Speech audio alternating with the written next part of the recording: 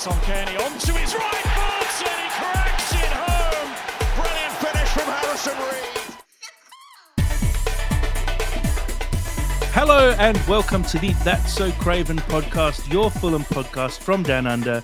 And we are back again, this time for the 100th time as we record episode 100. We're going to be talking about Fulham playing Bournemouth, and we're going to be going back through the archives and picking out some of our favourite moments and revisiting a few old segments that we used to run as well. Here to enjoy the day with me, we have Sammy. How are we going, Sam? I'm feeling very emotional. I'm largely feeling good. We're at a milestone right now. It is astonishing to me that this has been done 100 times. But as always, I'm excited and very happy to be here. Well, it's good to hear. I'm glad you're happy. If you're happy, I'm happy. Good. And also joining us, we have Dad. How are we going, Dad? Yeah, I'm fine, thank you. Thanks for having me, and hi to everyone listening. And I'm not sure I'm emotional, but I'm kind of surprised that we're still here, and I'm happy we're still here. Yeah, well, it's been a couple of quiet weeks from us. There's a few reasons as to why we won't go into, but it's very good to be back podcasting, and it's good to celebrate a milestone like this as well. It's been, I think it's about 18 months now we've been doing this, coming up for 2 years soon. And it's been a real journey and really enjoyable one. So very excited for our 100th episode. Very excited to delve into, how Fulham have been going recently. And I guess we're incredibly lucky that Fulham have been doing very well. Let's look at the game on the weekend. And it was a 3-1 victory against Bournemouth. Again, it was a really monumental moment for us personally, because, again, we were able to actually sit together as a three and watch the game. Doesn't happen very often, so a special moment. And what a game it was. Sammy, how good to see Fulham performing so well. Peak Fulham. Yeah, it really does feel like peak Fulham. I mean, obviously, you could argue that we still don't even have our full squad yet, because I refuse to accept a full squad doesn't include Bassi and Iwobi. But if nothing else, just amazing to see Muniz really becoming something that I'm not sure we 100% expected him to be, but Silva's shown so much faith in him as of late. And I mean, this is the catharsis of that, isn't it? Muniz is officially a Premier League striker. Not 100% convinced if he's a starting striker, but I mean, for the time being, I mean, look at our boy go. I'm so happy for him. I genuinely am. He's such a lovely addition to the squad, and I just genuinely just want the best from him. It was just really wholesome. He was just really wholesome and really nice. And yeah, I really don't have too many no's. It was just a thoroughly enjoyable game of football to watch. I agree. It was a wonderful time to sit down and watch together. And I mean, Dad, this game was all about Rodrigo Muniz. I know Decordova-Reid scored. Willian pulled the strings. Tom Kearney looked incredible. But really, this was Rodrigo Muniz's day. It certainly was. And there can't be a single fan. Well, I'm sure someone would prove me wrong, but there can't be a decent fan out there that isn't happy for the guy.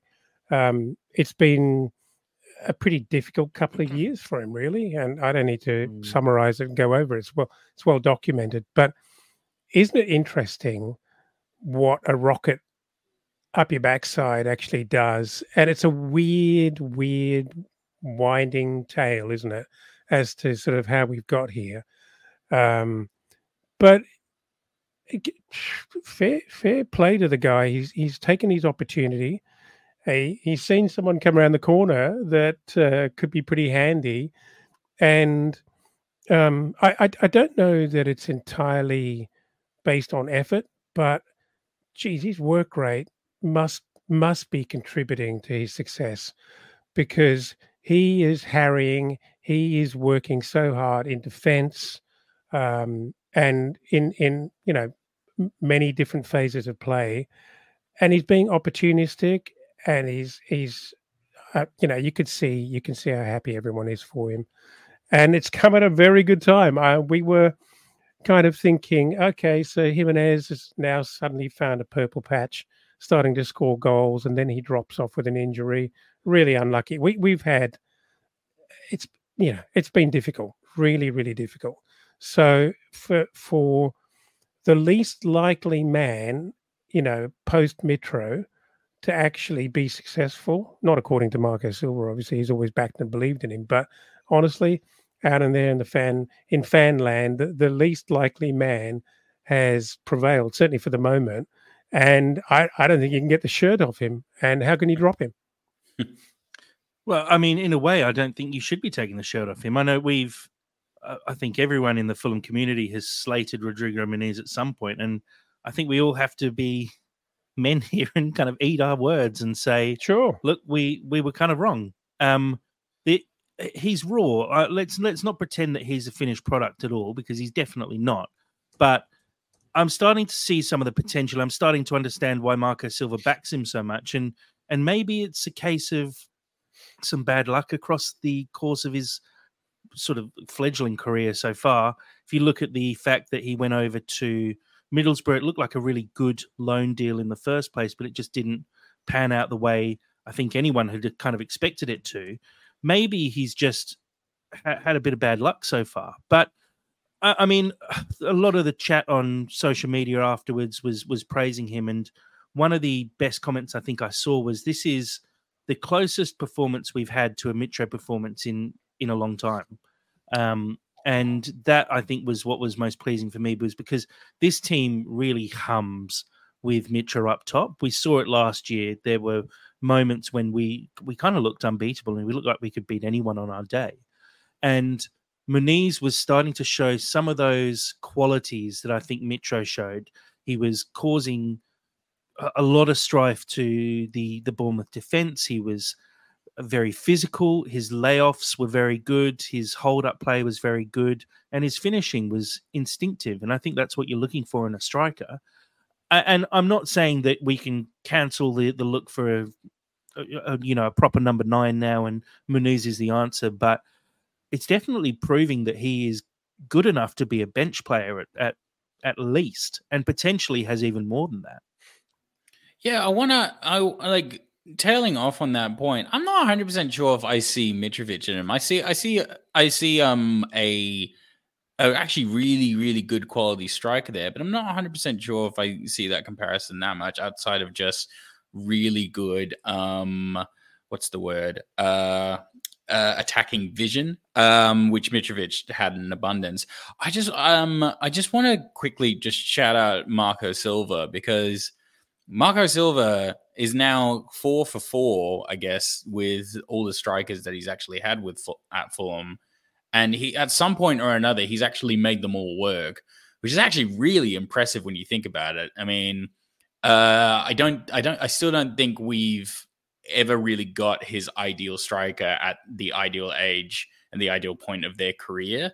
But the fact that he has made, at one point or another, Mitrovic, Jimenez, Vinicius, and now Muniz work, it's just a real testament to the guy. He's so good. He just knows how to work with the players that he chooses, and I just don't want that to be missed at any point. And like, obviously, give Muniz his flowers or anything, but I don't want the conversation that Marco Silva hasn't done such a good job with the cards that he's been given to be lost in the shuffle. Are you sure that you're not taking that too literally? I don't know that people see Muniz as a Mitro lookalike. I think it's more his presence. It's the fact that when he plays the way he has over the last couple of weeks, to be fair, he actually looks dangerous. We look threatening up front. We look like, you put the ball in his area, he's going to work really hard for it. If he hasn't got a clear run, he's not a pushover. He's not. I mean, he's not that quick. And Mitro is, he's more experienced and possibly possibly more skillful. I'm not even sure of that actually. I mean, think Mitro, for me, it was the physicality of Mitro that was one of his greatest assets. The ability to have his back to goal, hold up the ball, and make really good decisions from there. And I think that's what we've seen from Muniz a couple of times this season. Not all the time, but he's actually created quite a lot of goals and hasn't got the assists for it. But he's the origin of a lot of goals this season, where he's had some really good hold up play, received the ball, played the right pass, and played it at the right time as well. And I think that's what I'm seeing with Mitro. Mitro scored a lot of goals for us, obviously, but it was the off the ball stuff that he did as well, actually just bullying defenses. And Muniz, I love the energy that he puts into it. Look, he's young, he's raw.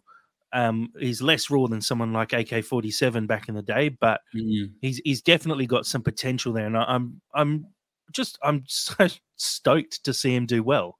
It's really good to see him do well, and it's great to see how everyone around him is really enjoying this little moment that Muniz is having. And you can see how much Muniz is enjoying it as well. You see the tears after that first Premier League goal and just the smile on his face, but everyone else's faces as well when he's scoring and putting the ball in the back of the net. It's just great to see. Well, as Steve, following on the live stream, has said, he's clearly more relaxed, and there's no surprise. It's a huge amount of pressure for him to actually establish himself as that guy. He knows he hasn't been delivering. He's the junior. He's got his manager backing him, but if you're not doing it and scoring goals, doesn't matter how much your manager's backing you. It's an enormous amount of pressure. So it's just fantastic. He's got that out the way.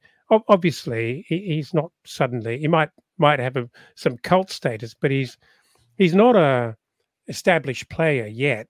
But it's the shoots are more than there, and I think it just takes enormous pressure off the guy. And it's not surprising to see him flourishing and actually showing us a bit of what he's got. I just love how enormously hard he's working as well, because that's a pain in the arse when you've got a striker who's not only physical, but he's running and he's pressing and he's working hard and he's defending. It's so difficult to deal with, and it just gives the team so much. On that point, we look at the first goal, and let's sort of dive straight into it. And the first goal comes about because of Muniz's hard running here. There is a slice of luck, but Muniz actually runs into the channels, down the wing, picks up the ball. And again, he's not the fastest, but he's running as hard as he can and puts in the effort to get there first, gets down the wing, puts a ball into the box. And at the end of the day, that's all you ask for from a striker. You're not expecting to pin it on someone's head, but gets it into the danger area. Bournemouth player slips over, I think it was Cook, and falls straight to the feet of De Cordova-Reid, who's, it's a smart finish. He's sort of not expecting it at all. But again, it's down to Muniz's hard work here to actually get the ball into the box in the first place. So hats off to him, and a good finish and a great way to start the game. Definitely. Yeah. Definitely. Go on, Sammy. You're looking not sure. No, it's not that I'm not sure. It's just kind of like in my brain, I was like, do I bring up how crap Bobby De Cordova-Reid was for? Like, he's so funny, isn't it? Because Bobby can always play a pretty lackluster game, and yet somehow he's just able to find goals. So I can't slack him off too much, because he just always seems to be able to do it. But I mean, he really didn't do that much aside from his goal. Say what you like, but if I'm Marco Silva in this Fulham, without another smart 200 million spent over the next few years, I'm keeping Bobby De Cordova-Reid. Absolutely. He is a handy player. The number of times, forget the fill-ins at right back, but the number of times he does more than fill in for us. He's a very capable squad player. He's I don't think we can really be too hard on the guy just because he's had a little bit of lean form over the last few weeks, and he's been quiet and been disappointing in patches. But I don't think you can take too much away from the guy. No, it's kind of like hence the face scrunch. I'm like, there's so much I love about Bobby, and there's so much that like if I did slag him off, it's actually largely unjustified because he's got us. He will always get us goals, but for somebody who is able to get us goals during the game, he does just have a tendency to feel a bit like dead weight. But I still love him, and I still desperately want to keep him, and there's no reason to like lose him, but. Yeah, I'm just not a huge fan of Bobby starting at the moment. Look, we've covered it over the last couple of podcasts, I think, and he's for me personally, Bobby's not a starter. He's a great squad player to have coming off the bench and making a difference in the game. And the joy of someone like Bobby is he can play in so many different positions. You could put him up front, you could put him on either wing, you could put him in central midfield, you can play him at right back. We've seen him play all over the park, and I think the big thing here is he's that Swiss Army knife that you kind of want to have. The problem is he's just not got the quality of a first-team starter, and I know he's our top goal scorer this season. But no, I'll tell you why I'm laughing, because I'm just thinking ahead to when the blue card sin bin rule comes in. Bobby's going to go, I'll do it in goal. Give me the gloves. I'll do it. I'd love to see that. Only issue is I think he's about a foot too short to play in goal. I'd let him do it. I'd totally let him do it. But yeah, look, I think he is always in the right place at the right time, and he's a good person to have around the squad. But I agree. Look, if we have fit wingers, Harry Wilson is in ahead of him 99 times out of 100, if not 100 times out of 100. But he has his place in our squad, but it is as a squad player for me personally. But again, great to see him get on the score sheet. And the fact is, even though he's not putting in the best performances recently, he's still scoring goals and contributing to everything. And if we look at the second goal, comes through a piece of Willian brilliance. We were all expecting him to take a shot at that point. Instead, he dinks it to the back post where Bobby has just sort of drifted in behind the final defender. And quite rightly, Bobby does the perfect thing here, heads the ball down into the danger area. And Muniz, it's exactly what you want from a poacher-style striker. And what we've seen from Mitro over the last 4 or 5 years is someone who gets their foot to the ball first, gets in a good position in front of a defender and a keeper, puts the ball in the back of the net. And it was 2-0 after 36 minutes. And look, personally, I felt like it could have been a lot more from there. Dad and Sam, your thoughts sort of coming into halftime, 2-0 up, but we saw what happened last week. Were there nerves around this, or did it feel a little bit different to Burnley, and maybe we'd learnt our lesson? Well, I can't say that I was without anxiety, but I thought it was a much better first half performance than the Burnley game. And like you, I thought we had more goals in us. I wanted to give Muniz his moment here and not deflect and talk about other things. So I'm glad we've done that. But I have to say the man on the day for me is Willian. He was incredible. Yes, we all know I love Willian, but I'm unashamed about it. He was incredible. And he was he was part of everything, wasn't he? Part of every goal at least. But so much more, and he was having fun. He down the left, we were absolutely killing them, absolutely tearing it up. It was fun to watch.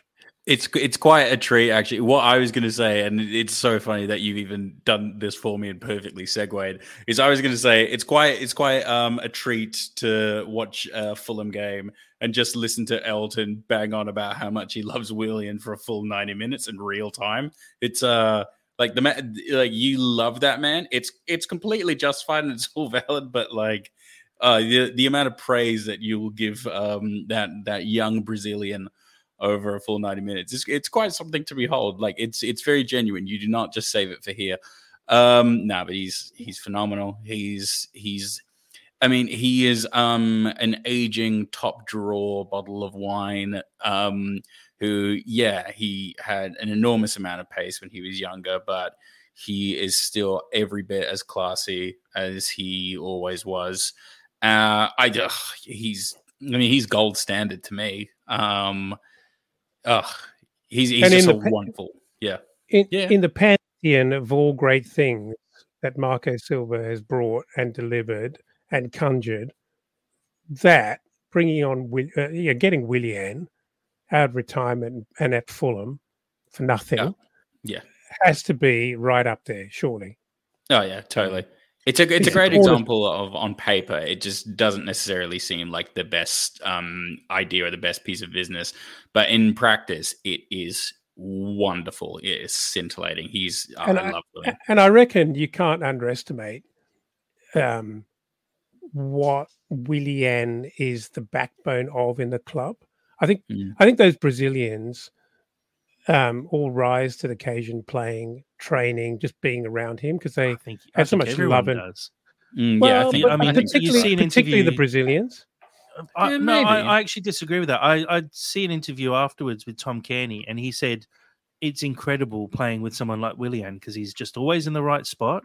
He does things. He's on everyone's wavelength, and that's the benefit. And I saw someone again, can't remember who it was on social media, but saying Fulham have had a Champions League winger playing for the last 2 seasons for them. He might be old, but he's that quality and at that level still. And Fulham have been incredibly lucky to have him. I've quite enjoyed Daddy saying that Willian is out there looking like he's enjoying his football, but you wouldn't tell it on his face because he always looks absolutely knackered from about the 4th minute onwards. But you're right, he is enjoying his football, and from that we get these amazing performances, and we're just lucky to see a player like that at the Cottage. He's up there with your Berbatovs, your Dembélés, these guys who, it may not be the peak of their careers, but their quality is just next level, and it shows when they're out on the pitch. Honestly, sorry, just the bow on that point. If we can get as many old guard players as physically possible, like the aging players that are seen as past their prime, I don't care. I just want to see it. Like, give me nostalgia ball. I mean, okay, look, Inter Miami's doing it, so they're doing the Barcelona encore, huh? They're absolutely terrible. They're like bottom of the MLS, which is a terrible league. And also, it completely goes against your point where you make about Brighton constantly bringing through youth players, which is what we should be doing. I'm not saying what we should do. I'm saying what I want. There's a difference. Half-time, 2-0 up, but a goal 5 minutes after half-time. A really good finish for a centre-back. Senesi puts the ball in the back of the net. We didn't deal with corners very well, and geez, Bournemouth had a lot of them on the day. I have to say there was a little bit of flapping from Leno a few times and a few nervous moments. And look, we were made to pay for it. Senesi takes the ball down. It looks like a prime Ronaldo or a prime Messi goal, where he takes the ball down with one touch and on the swivel hits it on the half volley into the back of the net. Not going to stop that. The great thing about it, though, what we've seen across the whole season is Fulham capitulate when something like that happens. Instead, we went the complete other direction. Scored just 2 minutes later, Rodrigo Muniz with his second goal. And again, it's magic from Willian. And Willian obviously gets the assist here, and it's a great ball into the box. But I have to put a lot of praise on Muniz's head here. He drifts so perfectly to the back post. And maybe it is this Brazilian connection we're talking about. He just seemed to know where Willian wanted to put the ball. Willian has the ability to put the ball wherever he wants. And Muniz is in the exact right place, puts it in back post. It's still quite a difficult finish, sort of on the volley, to actually put that into the back of the net comfortably and calmly. Doesn't try and hit it too hard. Top corner. And I think at that point, 3-1, it seemed like game over. Dad and Sam, just thoughts on that goal? Because for me, that was probably my favourite of the day. Well, I think it says a lot about him taking it on the volley. A year ago, maybe a matter of weeks ago, he may well have tried to control that. Never should be, but he may well have done that just to try and header or something silly like that. Oh, I don't know about that, but I'm just saying he may have taken a lower risk option, and he executes it perfectly. Just a great goal, and it's one of those goals you actually would want to be in the ground for, because to see that movement, I mean, the camera angles weren't bad for us, but to see that kind of movement live is really, really great to watch. And I think the small box is not really the perfect place to watch those sort of things. But once again, what was so good about that was that we actually snuff out Bournemouth's attempt to get back in the game so quickly. And you're right, Jack, and both in the first and second half, I think there were many opportunities for us to score many more. But let's not be greedy. 3 is pretty good for a Saturday afternoon at Craven Cottage. Doesn't happen that often, and I'm taking it. But it just, whereas, in the very, very recent past, we haven't been able to deal with teams coming back at us. It was very, very good to get that goal and actually sort of chop them out of the game and just show them that, we hadn't gone to sleep. So, yeah, very, very pleasing. Really good. I always like seeing players at their absolute most confident, because you don't necessarily see it all the time, and it's genuinely quite I say it every week at the moment now, but I still think that every single Premier League player is a marvel athlete, because in order to get to that level, you have to be astonishingly talented.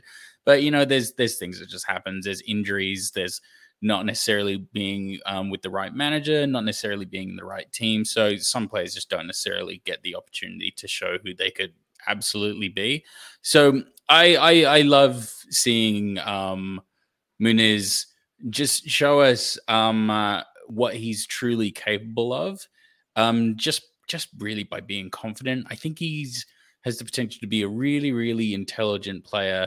He's clearly skillful, but we're seeing it now. He's just got such a beautiful understanding of just placement, and he reads the game really, really nicely.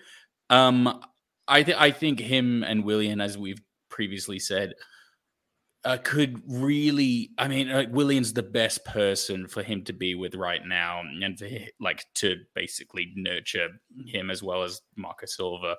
But it's just exciting, isn't it? It's just exciting. Yeah, can't really wait for the next game. It's such a strange thing, confidence, because what it really is it's all about what you've got to lose and being brave. And I'd say that, yep, football, like any other game at the highest level, it's very, very, very difficult. But I always marvel at batsmen in cricket. It's really the hardest thing to do. You get one shot, and if you get one good ball, that's the end of your afternoon, maybe the end of your 5 days or your series. Whereas 90 minutes, should you last that long in a game, you get a few opportunities, and yet it's so difficult to really play with the freedom that your manager tries to motivate you to do, because that how many opportunities you're going to get, and if you just can't do it, it could be the end of your career. It's fine lines. You see it as well in really audacious players like Cole Palmer that come to mind, that have just got an exceeding amount of confidence, and so that they never struggle with that. They're just basically waiting for opportunities.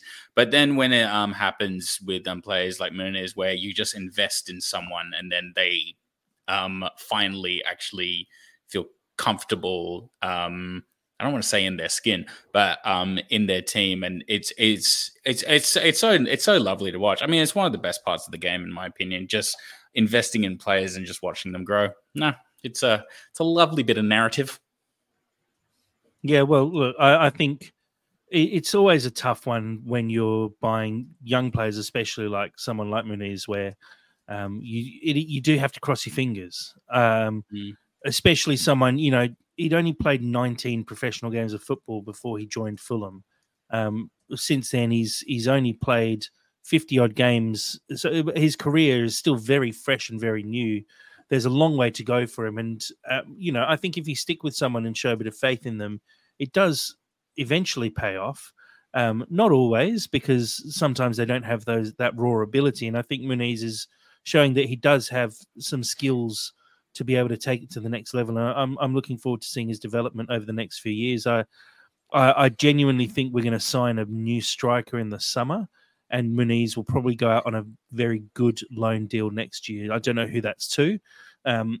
Maybe a lower league La Liga side, or to the Championship, to a team who's going to do him better, maybe. But I think there's still a long way to go for Muniz, but he's showing some signs now. Let's keep moving, because we've got a lot to get through in our 100th episode. We'll have a quick look at these stats from the weekend. Fulham with 49% possession to Bournemouth's 51.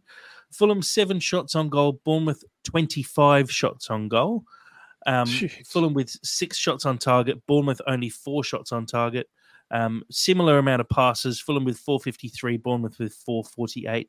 Fulham with the 1 corner. Bournemouth with 13 corners and 11 fouls apiece. I thought the referee actually had a pretty good game, even though I saw a few Bournemouth fans whinging about it. I thought he actually did pretty well.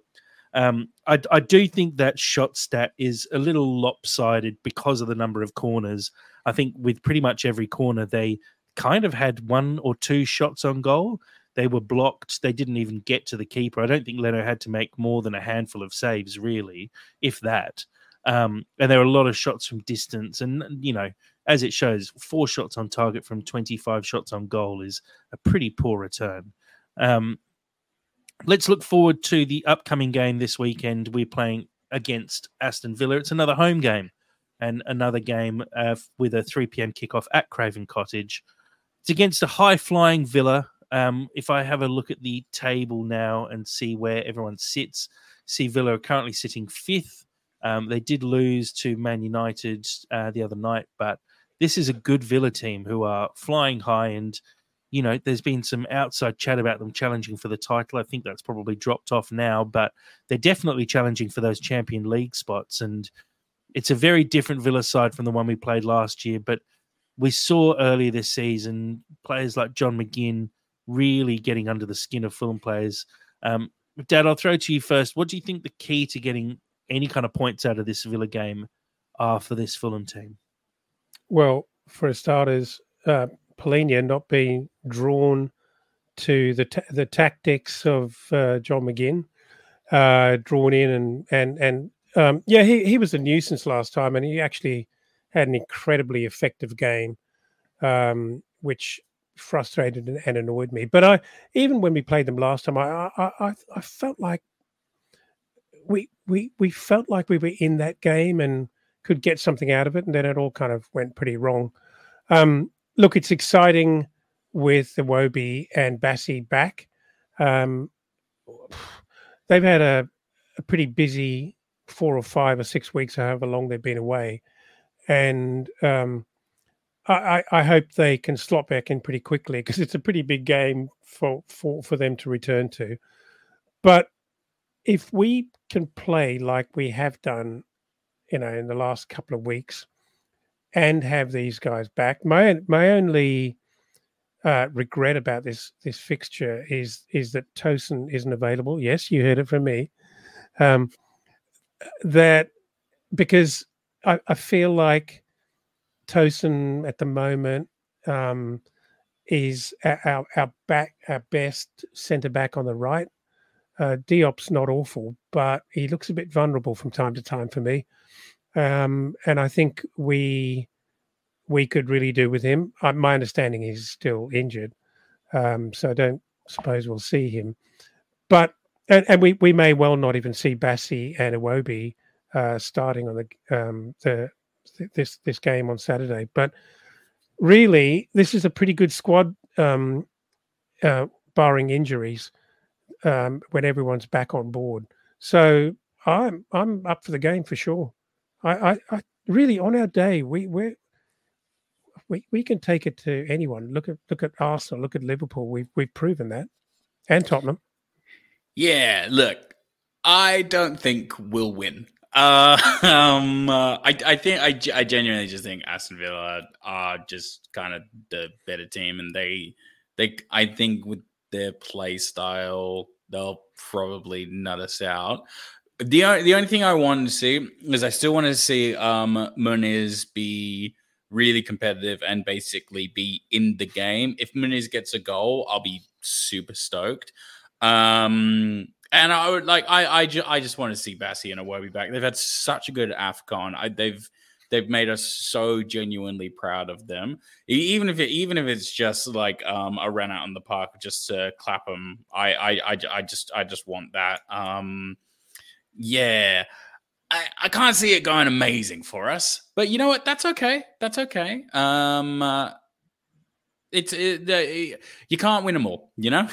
That's the way I feel about it. You know, Jack, before you jump in, one thing I reckon is worth getting your opinions on. When we came out of the championship, even though we had a really good season, one thing that did happen in our first season back in the Premier League is it all kind of went to shit whenever we got pressed very hard, and we were found out at times by the better sides or sides who actually just had worked us out somewhat. I think we've actually improved that element of our game. Not entirely, because I think they're probably man for man still some potential weak links at the back. But I actually think when teams in this season have pressed us hard, I think we're less vulnerable and we can break those presses. What do you guys think about that? No, I think that's totally true. I mean, the Arsenal game comes to mind. They were pressing us really, really hard, but I think we completely held our own. That's kind of what they do, right? Yeah. I'd be interested to see what Jack's takes are. Yeah. I think it all depends on who we put out on the park. I think there are certain players in the team who play through the press quite well, and others not so much. I've really liked the way Bassi handles the press. I've really liked the way Diop handles the press as well. And they'd probably be my preference for the two who start. Tosin, I think, has qualities that I like, but they might not match up perfectly for this game. And I think even Tim Ream might be someone who I'd consider for this game. I mean, look at the way he shut Solanke out completely. Against Bournemouth. Had a really good game. He had a really good game, made a couple of really good interceptions where he stepped up at the right time. I'm actually fairly comfortable with any of our defenders starting this game. I think I'd like to see Bassi come back in because he was probably Nigeria's standout through the tournament. Mm-hmm. I think on Who Scored, who do sort of official match ratings, he was Nigeria's highest rated player through the tournament. So definitely someone I'd like to see come straight back in off the back of some good form. I wouldn't be surprised if Silva does rest him coming off the back of AFCON. I think they're in Lagos today meeting the president. So it's not like they're back at Motspur Park at the moment training and getting used to things. They're still in African time, and although it's probably the same, maybe 1 hour London difference in the time zone. But either way, you've got quite a long flight ahead of you, and it's been a bit of a draining experience over the last month and a half or however long it's been for both of those players. So wouldn't be surprised if we see them both in the squad, but maybe not in the starting lineup.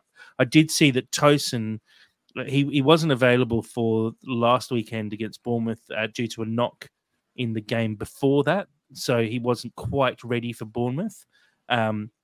There is a potential for him to come back for this Villa game. So I expect he'll be in and around the squad as well, which will probably see Tafujarols drop off the bench, which is disappointing in a way, but also it's good to see that we're getting a bit of depth back to our bench again by having players like Bassi, Iwobi and Tosin all dropping back onto the bench again.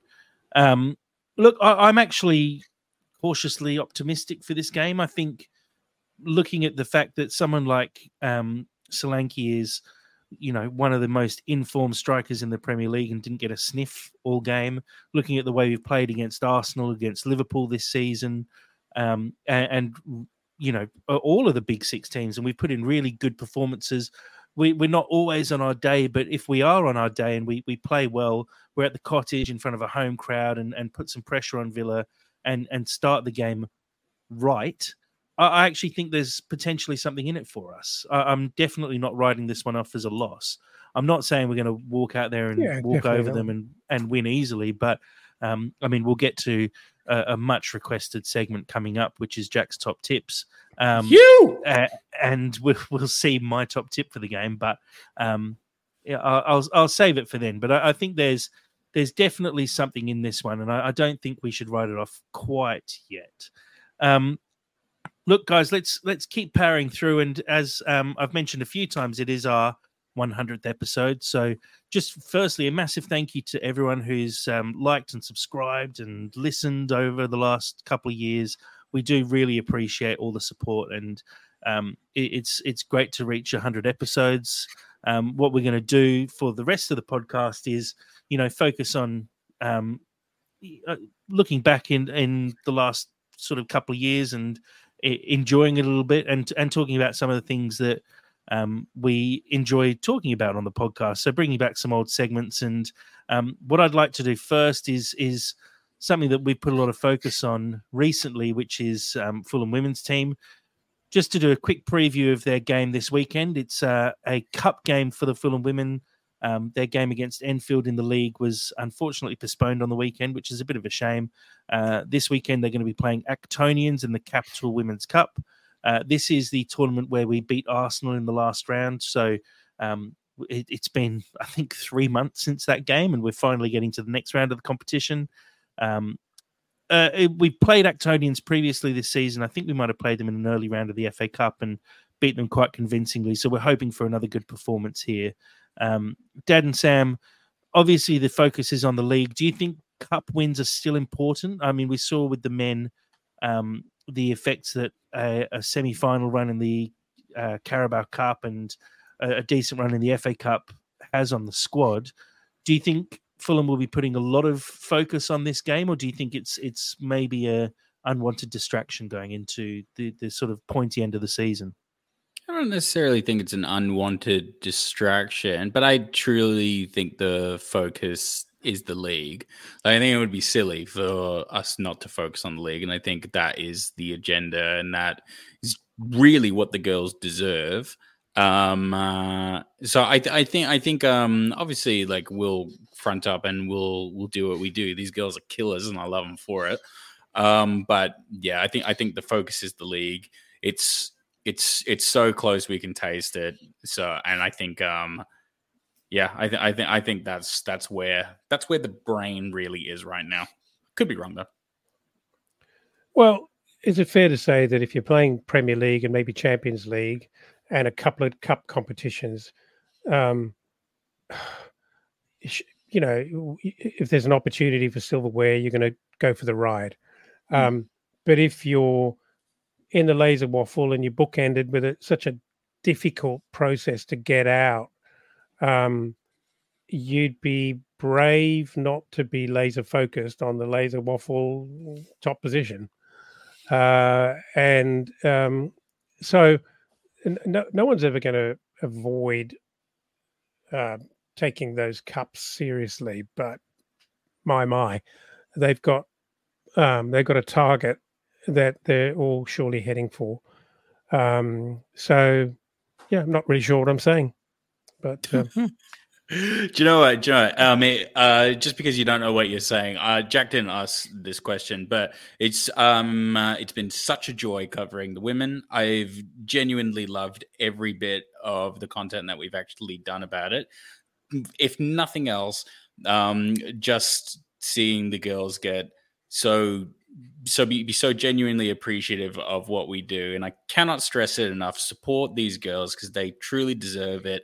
They are such incredible athletes that are working part-time jobs. Some of them are at university and they just want to play football, and they're good at it as well. They deserve everything that they get, and covering them has been an absolute joy because of that. Well, make that full-time jobs and playing I was going to football. say, pretty sure it's full-time, but yeah.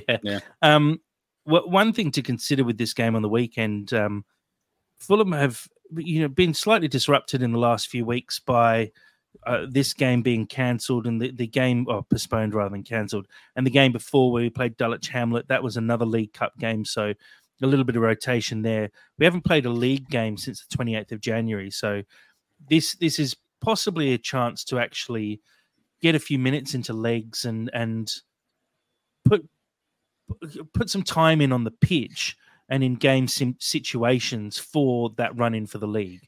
So I actually think it's probably more important than sometimes a cup run would be, purely because of the disruption of last week's postponed game. I saw obviously the whole team managed to get down to Motspur Park, I think it was, and have a team workout session and play a little bit out on the pitch as well, and still keep themselves warm. But you don't want to have those extended periods where you're not playing games, because it is all about momentum and keeping the ball rolling constantly. So I think this game's actually more important than maybe it would have been if the game last weekend hadn't been postponed. If we have a quick look at the Laser Waffle, we can see Dartford on the weekend had a good result, got a win, put themselves back on top of the league. They have a game in hand over Fulham and a 1-point advantage at this stage. We do still play Dartford and Dulwich Hamlet, who sit 2 points behind us with a game in hand. So the games against those two teams are going to be incredibly important come the end of the season. We've had some really good fights with them throughout the year, and I think it's just a really exciting run-in for the rest of the year, and I'm really looking forward to covering the whole thing, because I think it's going to be an interesting one. And I really back our girls to keep the pressure on and keep pushing hard right through to the end of the season, and hopefully we do finally take out that single promotion spot. Jumping away now, we're going to talk about the Fantasy League. We haven't touched on it in a little while, but now is the time, seeing it's our 100th episode. Currently on top of the league, we have Fantasy Emu. It's Troy Veery sitting on top with 1,481 points. A spattering of people who we've seen up the top for basically the whole season so far. But good stuff too. Troy currently sitting on top and leading the way, especially after a very good game week last week. Fortunately, we've seen Wesley Boxall and his team name Mitrovision, which I still can't get my head around, drop away from that top spot that he held down for most of the season so far. But he's climbing back up the league again. So we'll keep an eye on that as we get towards the end of the season. I don't think I remember what my name was in the thing. That probably, yeah. That you're probably giving it away, Sam, that you haven't edited it for a while or made any changes. I forget that it exists, but I can't remember the URL of the page where one might go. I'll tell you now, for two people who are not playing, Sam, you are doing atrociously. You're sitting in 49th. Your team named Thick Craven City. Oh, that sounds right. That sounds about right. Yeah, cool. And Dad, you're not doing much better. You are 53rd out of 56, with just over 1,000 points. Craven Squadcast. The joy of it, and we've got someone below you on the live stream, and Steve Reynolds, who is 54th at the moment. Steve. What's up, 4 points ahead of him. Steven. And even more unfortunately, last place currently, Emma Reynolds, who is sitting on 845 points, a full 1,000 points behind our current leader. Please tell me you don't actually play. Of course I do. Not very well. No, Steve and Emma. I'm talking about Steve and Emma. Oh, no, I really hope they don't, because that's bad if they do. Moving on, Dad, I'm going to hand to you on this one. I set you a task of pulling out mainly your favorite tweeters, X's, whatever you want to call them. And look, we're looking at the people who you and I guess we as a group enjoy seeing in the Fulham community and seeing, the content that they put out. And I'll just pull it up on our live stream here. We've put together a bit of a list of the top, how many is that? 2, 4, 6, 8, 10, 20, top 20 tweeters, as per, what we've seen over the last couple of years and what we really enjoy looking at in our Twitter feeds. Dad, why don't you just walk us through, some of the highlights here, and maybe I'll throw to yourself and Sam and myself, and maybe pick our top 3 out of this group. Yeah, well, what I love to do is actually just talk a little bit about why they make the list, and I Be guess here all night if we do that. Well, let's be here all night, and let's sort of pay some homage and really give some thanks to people who provide so much entertainment, really, and so much knowledge, and so much news content. It's really quite an amazing resource, I suppose, and not that every club doesn't have it, but I think that there are some really key people who drive an enormous amount of the good quality stuff, that we all enjoy. I've kind of I've categorized these different content providers into 5 different categories. And my first, yes, I have. My first category is what I call the kind of spine and backbone of the community, probably characterized by the amount of content they put out and also the quality. But this is sort of the super highway of content, if you like.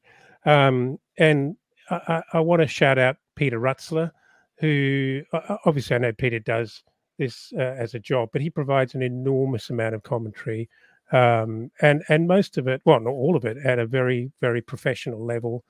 And I know that a lot of Peter's commentary is actually almost ball by ball, almost like Cricinfo ball by ball sort of updates. But for days when matches are not televised and people can't make them in England, I'm sure that's very valuable. Obviously, we benefit from always being able to see games on TV. But so, yeah, just a big shout out to him. And then we've got Fulham Fan Zone, Fulham Fan News, who I don't mean to homogenize and group together, but I sort of see them as fairly similar and pumping out an enormous amount of content. And it's a huge job doing that. So I thank those guys. White Noise, obviously, the god of all aggregators of Fulham information. Mm-hmm. The reposter of all reposters. And I don't know if he's got some software that's doing that, or if he's actually doesn't sleep much, but I can't quite believe what he gathers and pumps out. But I must say, a lot of what he does is reposting, but what I really enjoy is when he puts a little rye crack in there from time to time. It's very, very, very good quality. I particularly love the Tony Khan stuff recently. That was actually very amusing to me. I also want to shout out Dan Crawford and the Hammy End for a couple of reasons. Number one, I think he's a good sort. Dan, he's a man of his convictions and beliefs. He knows a lot about the game. He knows a lot about the club. He's involved in a lot of things, not only just the Green Pole and the Hammy End. He's part of the Fulham Supporters Trust. He follows the women's, and he's covering an awful lot. And I personally enjoy his content, and I love what he's doing. So thanks for that. And then at the end of my sort of backbone of the Fulham community, I think it would be remiss not to shout out Sammy James for what he does. He's obviously running an important podcast. He started that important podcast. But what I'm going to give him most props for here is actually being quite outspoken for the fans in recent weeks and months. In terms of affordable Fulham, and I respect to him for, I wouldn't say not caring, but not being afraid to speak his mind, and actually promote the right things being done. Do you guys want to say anything, or should I just keep going on my rant? Yeah, I was about to say you've been fully indulged. Look, I don't. I'm not even partway finished. I know you're not. There's so many names on this list. Just because I know you're just going to randomly, completely derail me, I'm actually going to cut you off, and then I'm going to let you speak at the end. Okay? Cool. No, I'm glad you can see that coming. So my next category is. Am I allowed to say something? No. Oh, you can Anyway, talk, go on. talk at Yeah. the end, Jack. Yeah. My next category is only two I'm going to give this category to. I'm sure there are more, and I'm probably going to be reminded of who I've missed. But this is for Fulham analysis. I'm going to shout out Jack Collins, obviously a pro journalist, and Jack's got a lot of very, very good insights, and I think no one goes wrong in listening to what Jack has to say, and it's normally spot on. But the one that I really love, and I'm not alone, is the College Tactico. I'm amazed at this guy's analysis, and if he's not working in the back room with some of the Fulham team, I'm not sure why they're not tapping into some of the stuff this guy comes up with. He's really, really good. His content, his graphics are great, and he puts an enormous amount of work in, and it's a joy. It's a joy to follow. Then I'm going to go for witty, insightful, sarcastic, ironic. Right. How many categories are there? Because this is probably going to it's go just for about nine. 40 fucking minutes. Let me find that mute button. Yeah. Mute. My witty, insightful, sarcastic, ironic category. I'm going to go for Jack and Loz, who obviously are very niche players in all of this and write beautifully, spend a lot of time covering every game, following home and away very passionately. And, they're great writers and often come up with interesting and very beautifully worded takes on he's highly enjoyable. I'm going to shout out IBS. I think he's IBS. He's not a big player in the community by any means, but he's actually got some pretty smart things to say from time to time. I love his political commentary, not so far from the front line, and I think he's a good listen or good read anyway. And then for witty and insightful, I'm going to shout out John Ormonroyd. I think that's the correct pronunciation. Who's some of you might know was the author of that great Tom Kearney song. And interesting fact, came up with the drum part for Vindaloo. I did not know that. Yeah. Apart from all of that, John has moved to the Nashville of all Fulham songs, which is Australia, clearly. And he's moved to Brisbane. Not sure why. I'd love to know the inside story behind all that, but he's moved there with his partner, Rachel. And John is a very funny guy on Twitter. The one thing that really made me smile very recently, he had this really great thing that he reposted that someone put up the royal line of succession, and it showed, Prince William and his siblings and children. And his comment was, and we were worried about Fulham squad depth. It was very funny. It is quite funny, Sam. In my entertaining category, I'm going with Fulham Random because Fulham Random is mute button for Sam again. I know you're not getting a look in, darling, but just sit quietly in your cot. Fulham Random, astonishing statistics this guy drags up. He's the biggest nerd, and I say that in the most loving way. It's so good. If anyone hasn't discovered Fulham Random, it's incredible stuff that he drags up. And then my last category of my 2-hour segment is what I call proper Fulham geezers. I'm going to name Tom Rogers, Fulham Marto, Black, White and Fred, MJG, Fulham in Japan, and I'm going to put Rachel Stevens in this group as well, because Rachel is, I think she's the director or certainly on the board of the Fulham Lilies, very passionate about the women's football.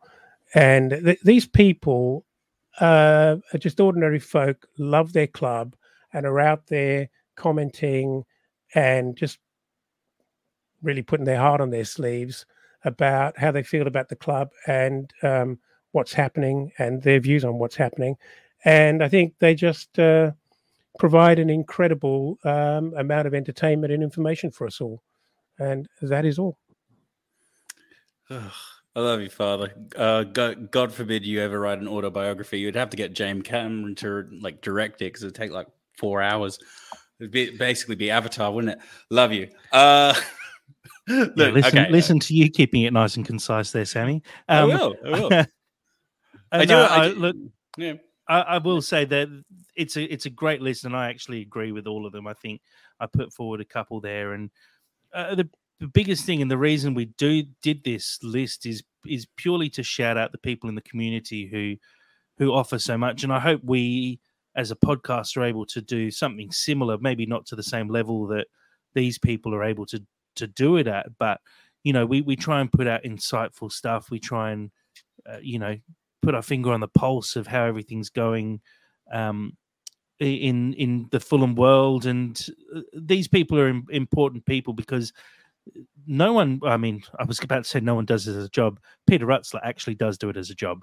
Apart from that, everyone else, it takes their time out to just do this because they love Fulham and they love the club. I look at Cottage Tactico and the amount of time he must spend fully analysing everything. I know Fulham Random, he's a great bloke, and he's had a few little struggles, but the fact is every single day he's posting birthdays of obscure Fulham players and putting out stats from the 40s and 50s. He's amazing. And he's done that from books as well. It's not pulling stuff off Wikipedia or asking ChatGPT to put stats together. He's sitting there with his head in these books and going to libraries and finding the information. These guys are the backbone of Fulham and the backbone of why we love Fulham and why we follow the club, because they're people who are passionate about following Fulham and putting out really good content for Fulham as well. So my hat goes off to all of these people, and we'll give them a proper shout out on socials as well, because this group of 20 people and many, many more on top of these who we didn't get to mention, but they're important people for the community, and I really do appreciate everything that they do for the Fulham community. Yeah, Sammy, you obviously want to add something. Yeah. Well, I was actually going to say that I largely hate Twitter. I largely hate Twitter quite a lot. I don't like the environment on there largely, but this podcast would not. This genuinely would. It would be very, very hard to do this without these people providing this content for us.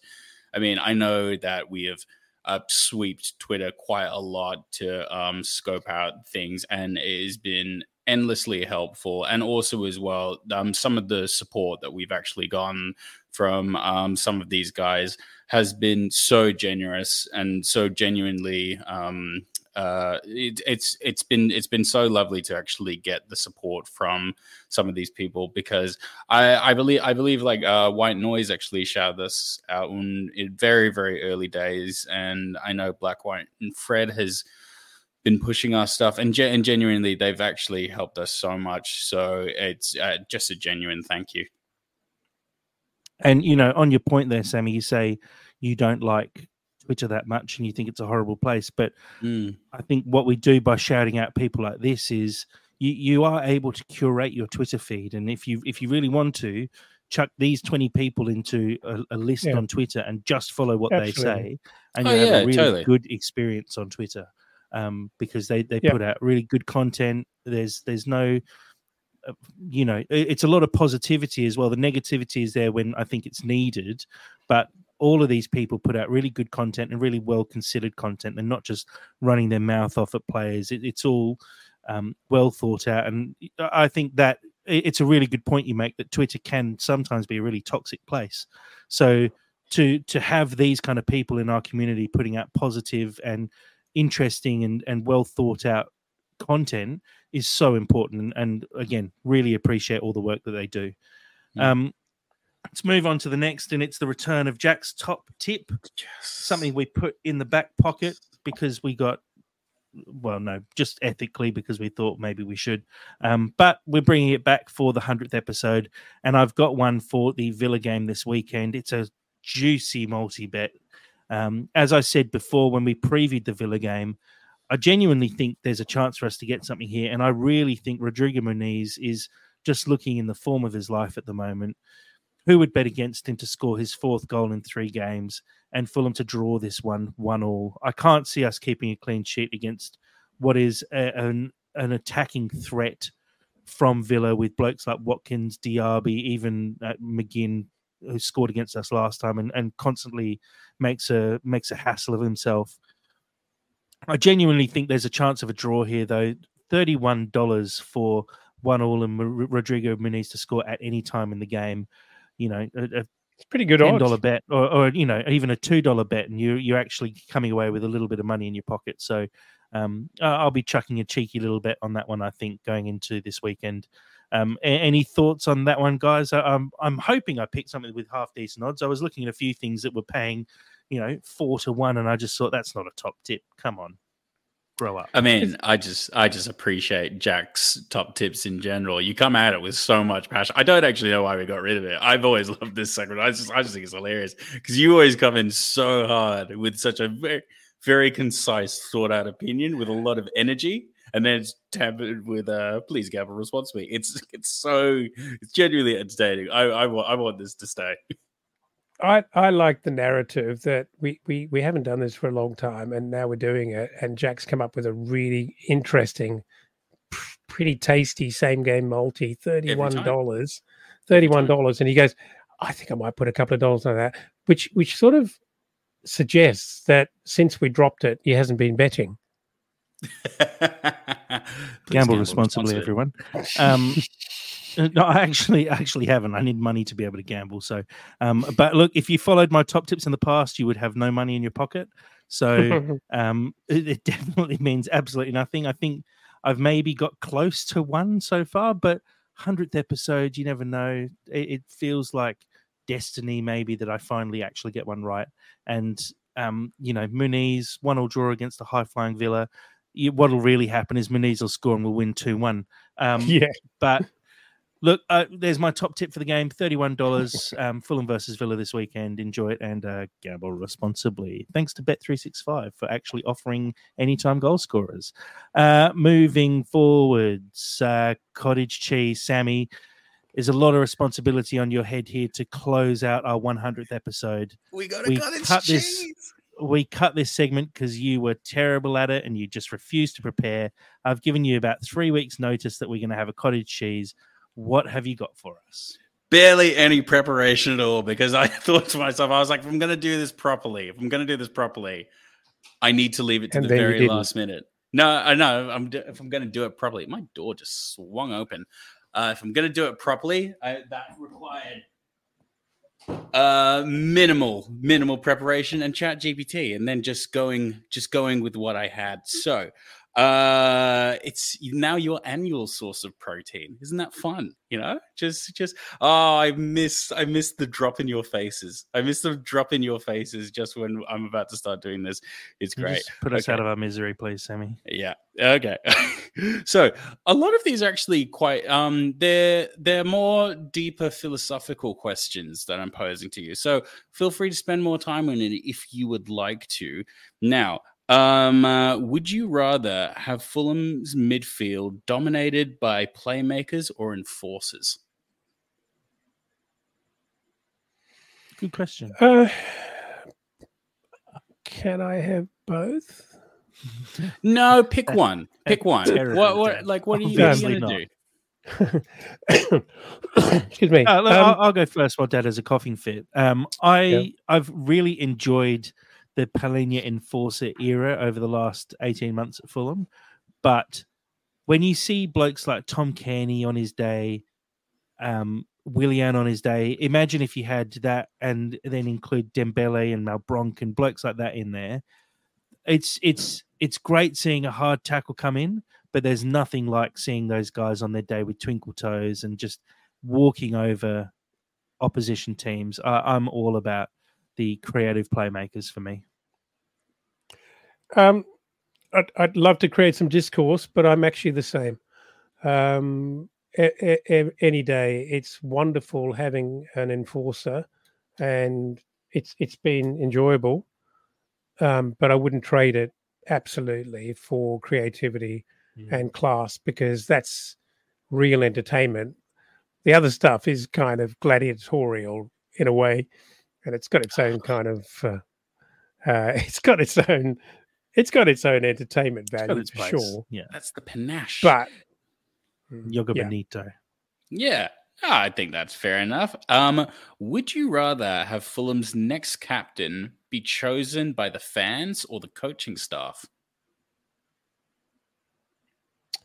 I will back the coaching staff. Certainly the current ones, I'll back them every single time. I don't think I think managers have the best insight as to what a team needs, and they also have the best knowledge of. I think a lot of stuff happens on the field and off the field as well, and in the change rooms that we don't even see, and we couldn't begin to understand how Tom Candy might take a young player aside, or indeed an older player who's out of line, and bring them back into line. And I think it's probably only one or two dimensional at best, the view or the lens that we have from watching these guys. I'd love to hand it to the fans, but I just don't trust them. To be perfectly blunt, the amount of hatred that gets thrown at the drop of a hat sometimes is crazy. So, as much if you picked a little committee of trusted Fulham people, I think you'd actually come out with a good result. But I also think that result would probably reflect what the coaching staff would choose as well. And the coaching staff, they see so much behind closed doors that we just never see, and they obviously make the right picks. And I don't think Fulham have had a bad permanent captain for quite a long time now, really. Yeah, and as long as there's sophistry, democracy will always be slightly overrated, in my opinion. Would you rather have Fulham sign a player with exceptional pace or technical ability? Technical ability every day. Really?